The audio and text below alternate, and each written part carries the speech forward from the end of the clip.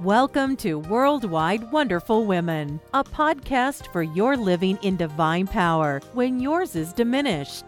A podcast where encouragers receive encouragement. We understand these are hard times. You may find that it is becoming more of a challenge for you to remain strong as you give of yourself continuously. That's why this is the place to join other women globally who face the same challenges as you. So join us regularly to receive biblical insight, not to faint, but to stand strong. This is the podcast to be rejuvenated and revitalized. Now, let's join our host, Paula Harris.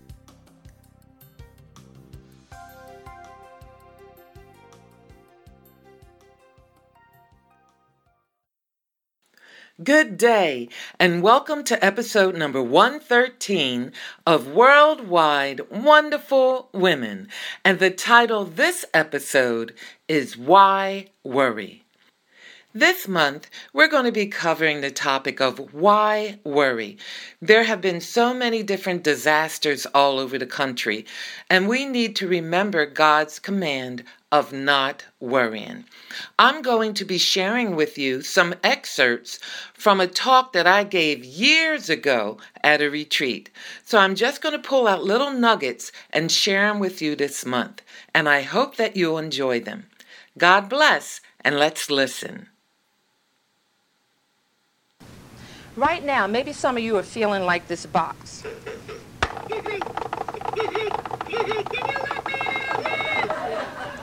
You're feeling like that. Do you feel like that? Excuse me, can you let me out of here? Can you let me out of here? Well, whatever, whether you're fretting, whether you're worried, whether you have anxiety, whether it's concern, we like to be proper and say concern. I have concern, Paul, I don't worry.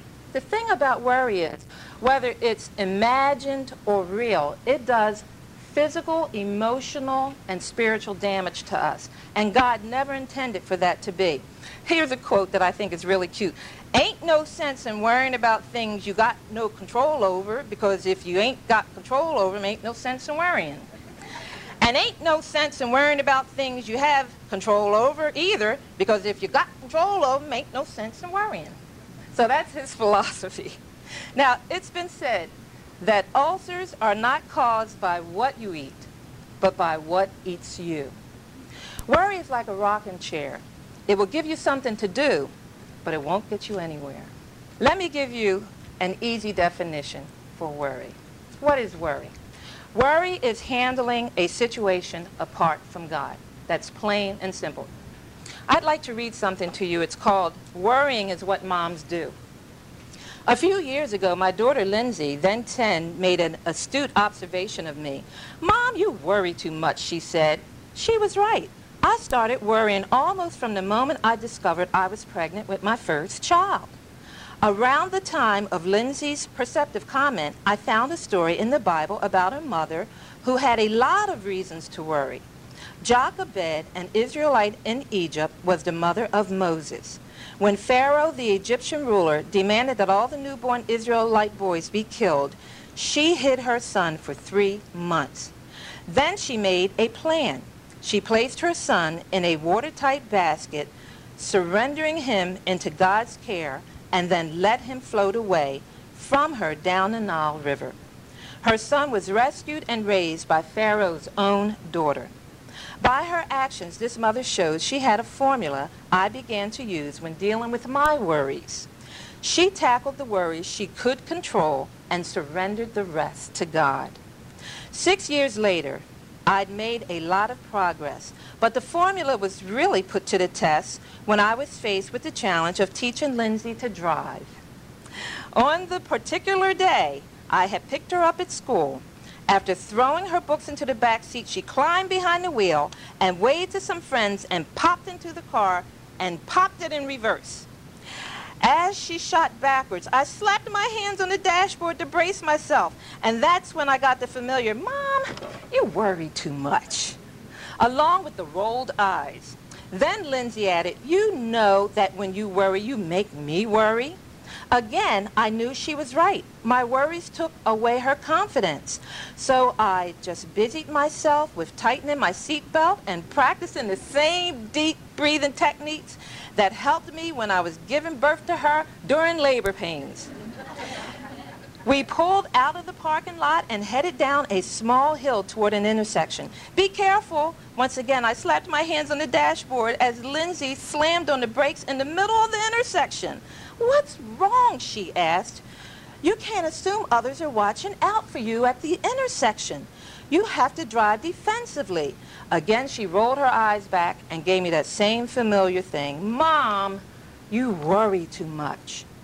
To get through this, I had to imagine myself dumping out all my worries and teaching Lindsay to drive and have confidence with her. I could control the amount of driving experience she had in the next few weeks before she turned 16 and got her license. I could take her to shopping malls and parking lots and on other different places that I was kind of concerned about, but I needed to teach her. I could give her confidence by controlling my worries in front of her. I could make sure that she had a safe car to drive. And after I picked out the parts I could control, I had to surrender the rest to God. Lindsay took the driving test and passed easily. Then she dropped me off at home and asked if she could take the car to a friend's house. As I watched her pull out of the driveway, I remembered Jochebed. Sure, there were worrisome things out there on those highways. Yes, accidents do happen. But I'd done what I could do, and now Lindsay was out of my hands. It was time to turn the rest of my worries into a prayer and give them over to God. It would almost be better to imagine the end result of what you're afraid of, picturing that as far as like what would happen, and then facing your fear or anxiety face on, and then trying to decide how would you be able to respond in faith. Then that would be more constructive than to actually hatch over and over, what if, or this could happen, or oh my gosh, what are they saying, or what am I going to do? Worry is handling a situation apart from God. Philippians 1:6 says that he that began a good work in you will complete it until the day of Jesus Christ. Remember each day that we are becoming more and more like Christ. And it's a process, and it takes time as we become transformed, or as the sanctification process takes place in our life. And we need to be patient with ourselves, just as God is patient and loving toward us. From experience, I'm telling you, it is something that God can give us as far as victory over worry. It's just we have a choice. We have a decision to make. Is there something that is going on with you right now where you're not quite sure how it's going to pan out? You're not quite sure what is going to take place? Maybe you're asking yourself, what am I going to do? Has it caused you some anxiety? Has it caused you to worry? You'll be surprised how we make things complex. But with Jesus, his instructions are simple and pure.